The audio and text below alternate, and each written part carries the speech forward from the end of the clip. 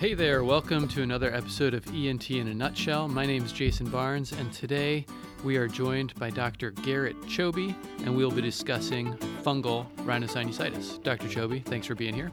It's great to be here. Thanks for the opportunity. I first just want to say that we'll spend a lot of our time talking about acute invasive fungal sinusitis, but there are a couple other topics that we could probably touch on really quickly here. Would you mind first just starting with a little bit of an explanation of the different types of fungal sinusitis? Sure. This is a fairly broad topic. Again, we'll focus mostly today on invasive fungal sinusitis. But when you think about this in a larger scale, there's both non-invasive and invasive forms of fungal sinusitis. Most often described, there are three forms of non-invasive fungal sinusitis. The one we see most commonly is the fungal ball or the mycetoma. Allergic fungal is another version of the disease process more common in the American South. And then lastly, there's an unusual form called saprophytic fungal sinusitis, which is pretty unusual. And then with our invasive fungal rhinosinusitis species, there's both the acute invasive as well as the chronic invasive, which is a little bit more rare. And lastly, there's an unusual one that we don't see very often called chronic granulomatous invasive, which again is more commonly seen in other countries like the Middle East and Africa, and less so in the United States. And we won't focus on the non-invasive today so much. Can you just briefly tell us about chronic invasive fungal sinusitis? Sure. Chronic invasive is a bit different than acute invasive in the sense that it usually has been gone for a long period of time, as its name implies, most commonly described as at least 3 months or more. And these patients are usually more immunocompetent than those folks who get acute invasive. Perhaps someone who has diabetes that's fairly well controlled, or a low-grade leukemia, or one of those kind of things. And they do get an invasive fungal process, but it's a very slowly progressive thing. They may not present until they are more advanced with things like orbital findings or a cranial neuropathy, but that's more unusual. And it's just more of an indolent, slowly progressive kind of thing. So let's move on now to the bigger topic here, the acute invasive fungal sinusitis. Can you tell us how a patient typically presents with this process? In this disease process, these patients are uniformly immunocompromised patients. Most commonly, they have either poorly controlled diabetes or a hematologic malignancy. Other scenarios exist like long-term heavy steroid use, etc. But more commonly, it's a poorly controlled diabetic or someone with something like acute leukemia when they present. Usually it's when they're undergoing chemotherapy or in things like a DKA crisis. And they present with things like neurologic findings, unilateral facial swelling, edema, or other symptoms of sinusitis. Now, I do want to talk a little bit more about presenting symptoms because as a resident, this can sometimes be confusing when we get consulted for this. How would you describe the classic presenting symptoms for acute invasive fungal sinusitis when you get this kind of call? It can be challenging because there can be a fairly broad set of symptoms that can exist. However, things that are more commonly associated with this are a patient who is quite immunocompromised, admitted, again, for something like induction chemotherapy, and they all of a sudden out of the blue get progressive symptoms of sinusitis. That can be congestion, nasal blockage, pain in one side of the face, and then commonly a neurologic symptom or an orbital symptom can also manifest itself. And what kind of symptoms would that be? Certainly things like blurry vision or change in vision, inability to look certain directions when certain intraocular muscles are involved, or things like numbness in a portion of the face from a trigeminal involvement would be the things to look for from a neurologic standpoint. And oftentimes these consults are performed on the inpatient basis because of the acuity of the patient's health. When we first see these patients, how should we evaluate them? What should we be looking for? All of these patients in general deserve a nasal endoscopy, especially if the suspicion is pretty high. This disease, in most citations, most often involves the middle turbinate, so certainly attention being paid there for things that look like dead tissue, necrotic tissue, black tissue crusting would be fairly classic for an invasive fungal species. It can manifest itself anywhere in the nose, but especially looking at those areas of the middle meatus, middle turbinate, inferior turbinate head are good areas to look on your endoscopy. And when we move on to pathophysiology, what exactly is invasive fungal sinusitis? This disease typically involves one of two species of fungus. The first is aspergillosis, and the second one is mucormycosis. As a matter of fact, this disease used to loosely be called mucormycosis, just as a sort of a slang term, if you will. The unique thing about these fungal species in immunocompromised patients is that they actually will invade blood vessels, called angioinvasion. And this leads to ischemia, just like a heart attack of the tissue, if you will, which quickly then leads to tissue death, pain, necrosis, crusting, etc. And this might go without saying, but we like to talk about the natural history of disease. What happens if we just don't treat this? This is, without treatment, a universally fatal disease. So this is a rapidly progressive disease. It can progress over hours to a few days, especially, again, in these very immunocompromised patients, and will quickly lead to death if untreated. And what else should we consider on our differential diagnosis when we're consulted for these patients? The first thing I would mention in those inpatients, as you mentioned earlier, Jason, is that this could be a routine sinusitis, a bacterial sinusitis, viral sinusitis, or otherwise. There are some patients who you may see in consultation for this in clinic as well, who maybe are less immunocompromised. And if this destructive process more so involves the anterior nasal septum, other things could be entertained like GPA, formerly known as Wegener's disease. Intranasal drug use like cocaine as well can cause perforations and nasal destruction. And some of these can also have fungal elements superimposed on top of them, which can make a pathologic diagnosis somewhat challenging. And the last thing I'll mention is, again, with more extensive midline destruction, you could entertain the possibility of a midline destructive lesion, which is an oncologic destructive process, which can also occur in the nasal cavity. Now, we talked a little bit about what to consider when we first see these patients in terms of physical exam, but can you describe to us the main workup these patients deserve if you have suspicion for invasive fungal sinusitis? The first step up in the workup is that they oftentimes will come to you with imaging studies. A CT scan is easiest and quickest to get, and that's probably the initial imaging study in most patients. This usually shows non-specific findings, to be quite honest with you, especially early in the process. As this process becomes later, bony erosion is a fairly typical finding you can see, especially around the orbit and pterygopalatine fossa. But early on, this may show unilateral involvement or an early destruction, which could be a tip-off for you. We'll talk about MRIs here in a few minutes, but if the patient comes to you with or without a CT scan and you perform nasal endoscopy and have a high index of suspicion, a frozen section biopsy is the earliest and quickest way to diagnose this. And when you say biopsy, what are some of the things that we should consider when we're thinking about obtaining a biopsy in these patients? The first thing to consider is that during your nasal endoscopy, a fairly pathognomonic sign is that they lack some of the sensation in these areas because, again, the nerves have likely been destroyed from the angioinvasive process. So numbing them or analgesia is probably less important if it's a true invasive process.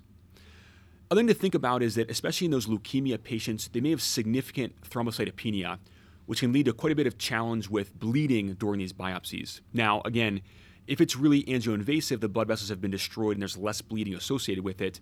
But if it's more questionable, bleeding can be a significant source of consternation for the junior resident who's on consult service. Fair enough. Now, you mentioned MRI. What we're getting to here is that this is a very destructive process and I imagine needs to be dealt with very quickly. Is an MRI worthwhile in this setting?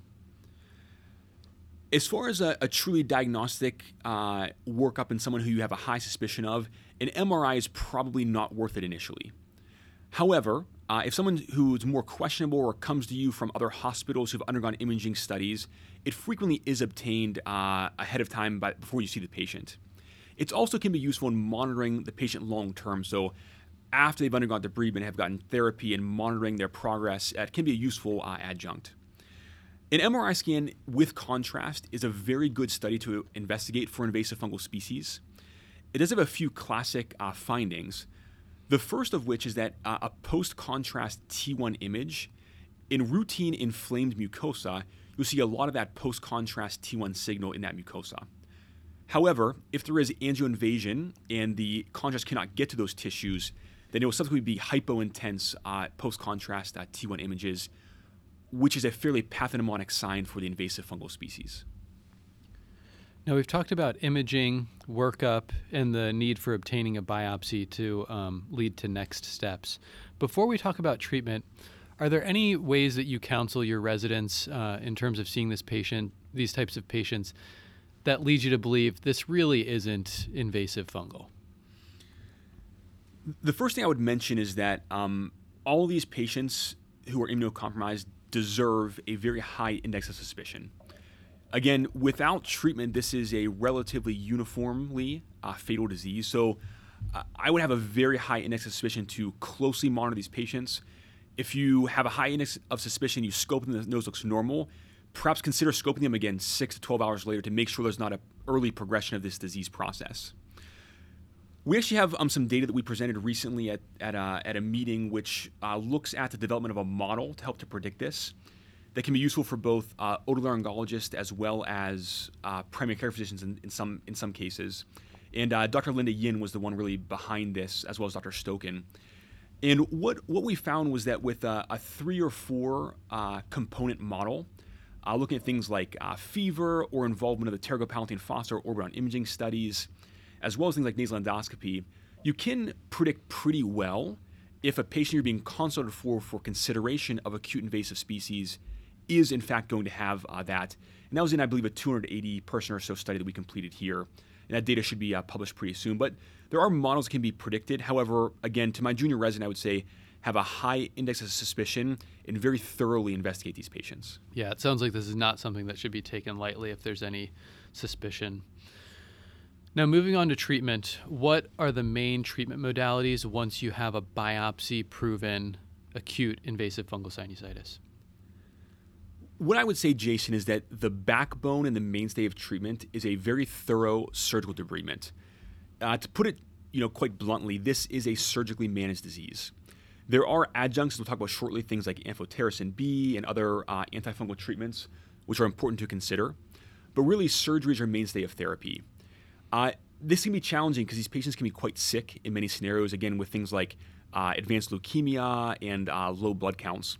But getting to the operating room soon and performing a debridement is something that should be done on an emergent basis.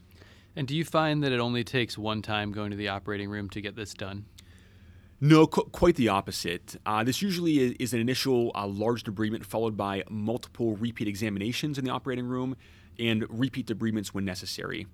This, again, can be a progressive process. So by taking the operating room and even, in some cases, clearing negative margins with frozen pathology, you will still need to take them back, in some cases, many times in order to continue to monitor them in their disease progression.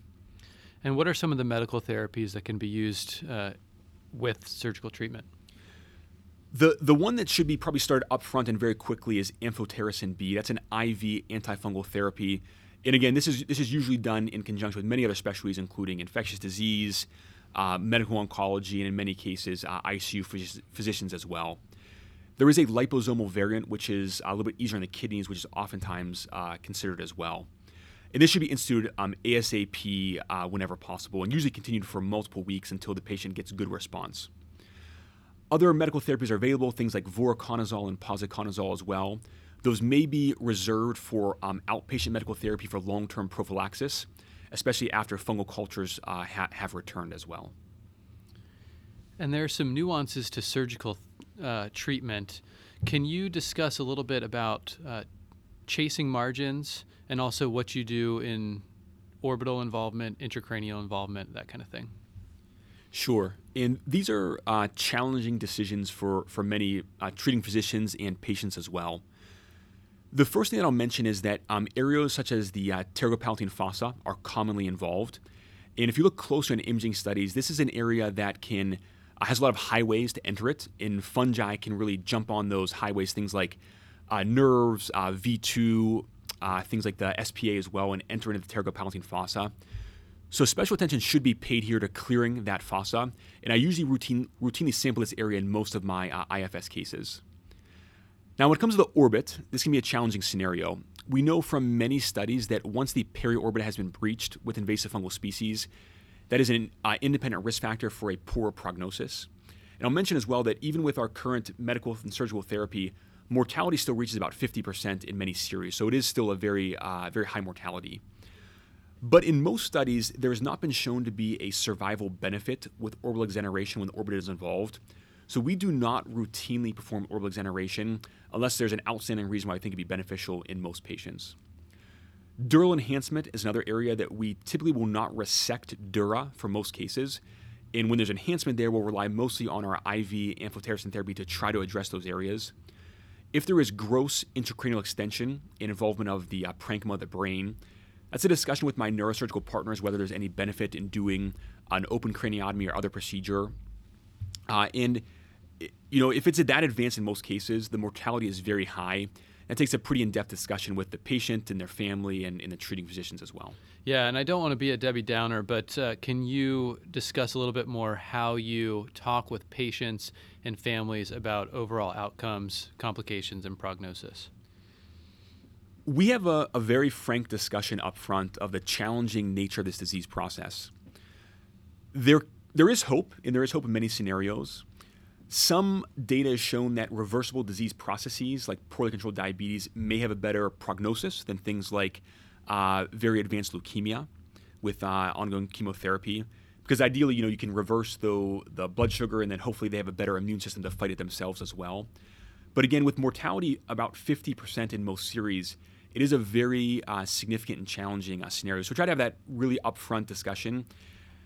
And we also, quite frankly, have a discussion about the morbidity as well. So if this extends into soft tissue of the face or the palate, the only way to cure this, if that's what the patient desires, is to resect those things. So we have many patients who are undergoing disfiguring surgeries in many scenarios in order to try to best treat this disease process. And that's also something that someone who perhaps is an elderly patient or has other advanced comorbidities may not wish to go through at the end of their life.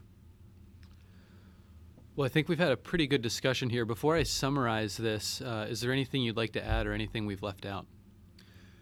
The last thing I'll mention, just to reinforce a few concepts, is that this takes a great multidisciplinary care. So, very trusted colleagues in infectious disease and neurosurgery and oculoplastics and medical oncology all play a role in this disease process.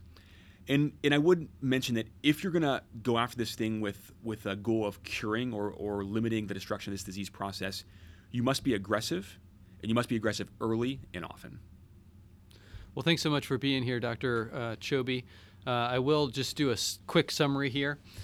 So acute invasive fungal sinusitis is a serious disease that most commonly affects severely immunocompromised patients. Presenting symptoms are often things like facial pain, rhinorrhea, possible facial numbness, or orbital symptoms.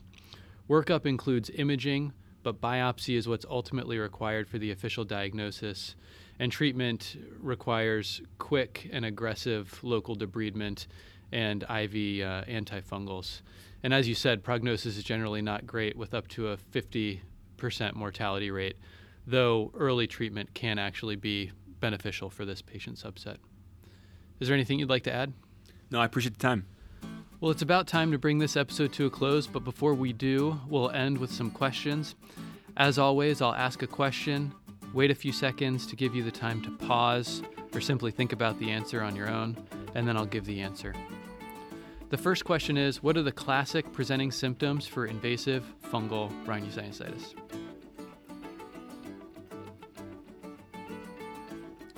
The most classic presenting symptoms for this disease are sinus symptoms such as rhinorrhea and congestion, but it should also include facial pain, numbness, possible orbital symptoms such as diplopia or blurry vision, and fever should also be considered in these patients as well. The next question is, what is the most classic MRI finding in patients with acute invasive fungal rhinosinusitis?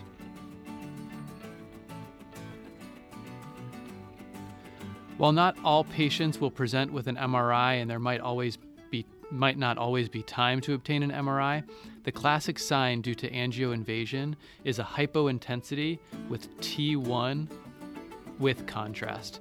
And that happens because the blood vessels have been invaded and the contrast is not taken up into the affected tissue. And for our final question, what is the treatment for this disease, and is there survival benefit to orbital exoneration?